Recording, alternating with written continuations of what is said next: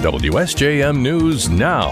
This is the 5 o'clock news block on News Talk Sports 94.9 WSJM.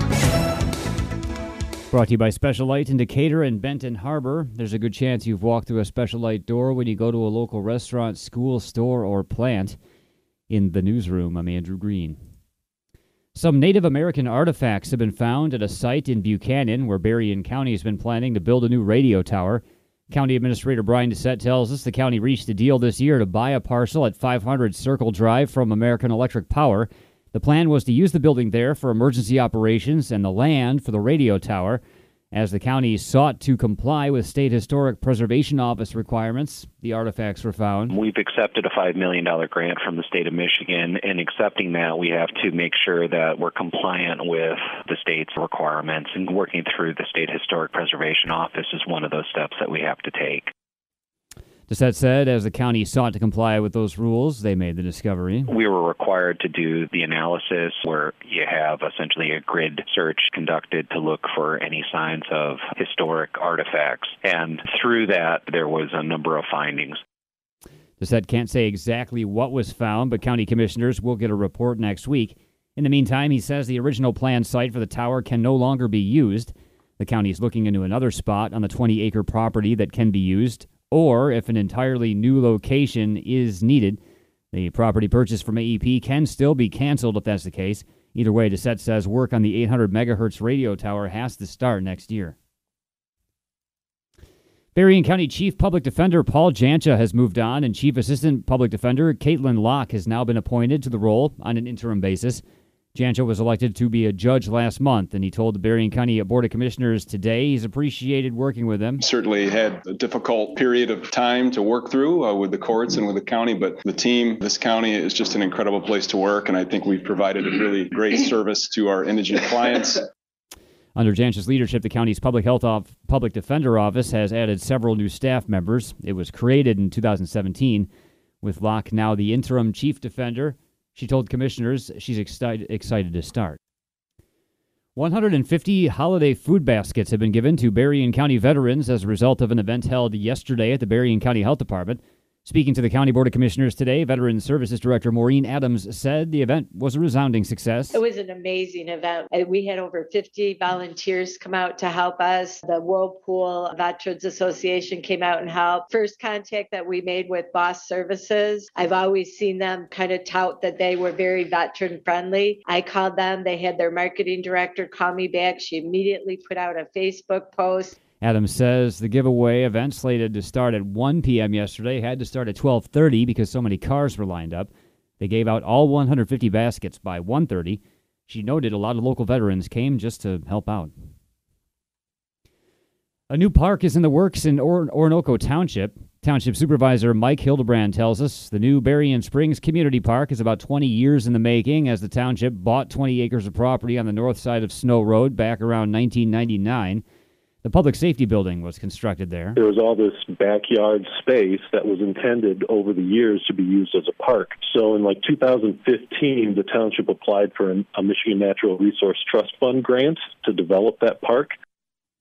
Hildebrand says the township secured a $278,000 grant for the park around that time, and additional funds are being raised to reach the $2.5 million needed for the overall project. The park is now about 50% finished, with work done for baseball and soccer fields. The shaping of the earth has already taken place on 7 baseball and softball fields that will house the rec department for Berrien Springs, all of our youth sports programs. Hildebrand says when it's finished, Berrien Springs Community Park will be 50 acres with 7 baseball fields, several soccer fields, and trails that connect to the county trail system. Honor Credit Union has helped with a $100,000 matching grant, and supporters are invited to contribute. The park will be finished by 2025. Congressman Fred Upton says members of Congress will have to work together in the next 2 years if anything is to get done. He spoke to CNN this week as his final month in office winds down. Upton was asked if it's time to dump Trump. In your view, is it time for the party just to move on from Donald Trump? We have to. You know, you saw what happened this week in Georgia. You saw what happened in some races that we should have won. Frankly, the Ohio race. I mean, Ohio is a red state. Tim Ryan, a colleague, he made it really close. But Arizona's been traditionally a red also state. Michigan, you had a bunch of election Michigan, liars. We can go there too. But I mean, it's the whole top of the ticket. Let alone we lost the state house and the state senate for the first time in 40 years. Upton noted his own state representative here in St. Joseph will now be a Democrat, possibly for the first time ever. He also said he expects Kevin McCarthy to win the House Speaker position, although it may take several rounds of voting. He personally supports McCarthy for the job. Former Detroit Tiger Willie Horton will be at the Lincoln Township Library on Saturday. Library Adult Services Director Brian Johnston tells us Horton will be on hand as part of the library's first sports card day. Johnston wanted to have a special guest for the event, and when he did some research, he learned that Horton was a possibility. He'll sign autographs Saturday from 11 a.m. to 1 p.m. There will be one vendor there that will be selling items for Willie to autograph if they don't have their own. People are welcome to bring their own items if they want. We do have to limit it to 2 autographs per person, and we can't have mini bats, mini helmets, or bobbleheads. Johnson says the sports card day will feature collectors and vendors with items for sale. Those who want to meet Willie Horton are invited to stop by. Support from local businesses made it all possible to have him. And the All-In Campus Democracy Challenge has recognized Lake Michigan College as part of its 2022 Most Engaged Campuses for College Student Voting. All-In recognizes colleges and universities for intentionally increasing nonpartisan student voter registration, education, and turnout, and ensuring equitable access to the polls for the campus community. It's the first time that LMC has been recognized, and this is the only school in Michigan to be recognized.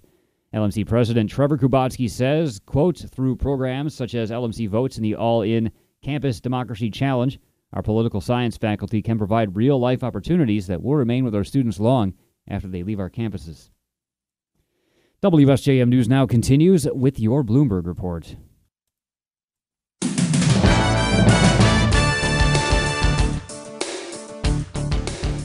WSJM News Now continues, brought to you by Imperial Furniture in Dowagiac, where furniture shopping is fun. WNBA star Brittany Griner has been released from a Russian prison. ABC's Daria Albinger has more. Brittany Griner is on her way back to the U.S., released from a Russian prison as part of a prisoner exchange between the U.S. and Russia. The U.S. asked Russia to release both Griner and former Marine Paul Whelan in exchange for convicted Russian arms dealer Victor Bout, but Whelan is still detained. Secretary of State Antony Blinken says the U.S. is still in talks. While we're elated at Brittany returning home, we continue to work relentlessly to bring Paul Whelan home as well. The WNBA star will first land in Texas and be taken to a military medical center.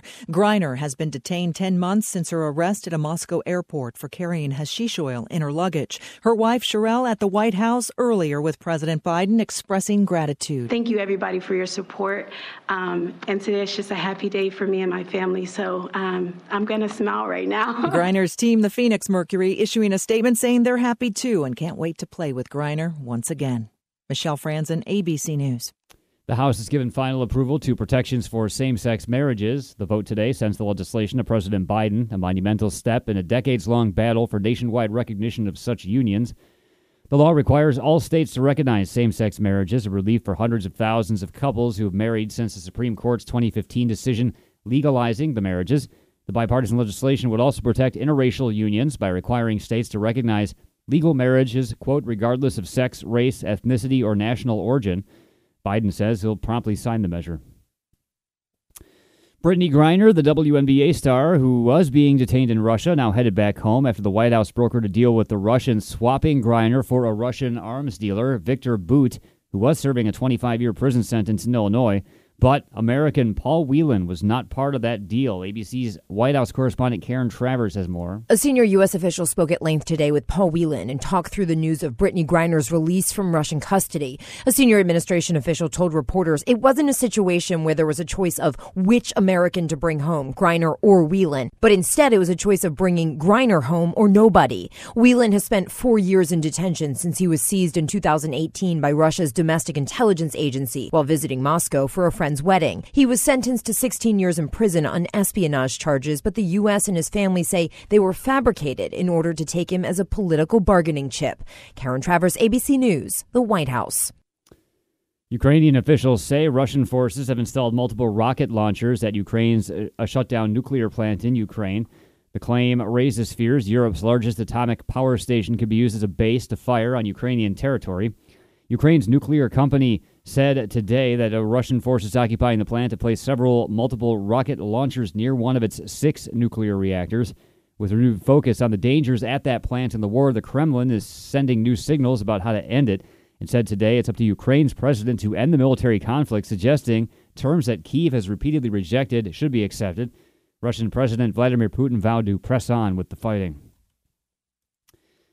The House has voted to pass the National Defense Authorization Act, with Democrats making a major concession. The legislation now heads to the Senate as House members leave town for the week. More from ABC's M. Wynn. The $847 billion defense bill passed the U.S. House 350 to 80 under suspension, which required a 2/3 majority vote. The bill mostly funds the Pentagon for training and equipment, as well as nuclear weapons research, and authorizes $800 million in additional aid to Ukraine. Republicans are celebrating a win after forcing Democrats to concede on ending the military's COVID-19 vaccine mandate that started August 2021 in this bill. The White House said ending the mandate was a mistake. The bill now heads to the Senate. M. Wynn, ABC News, Washington.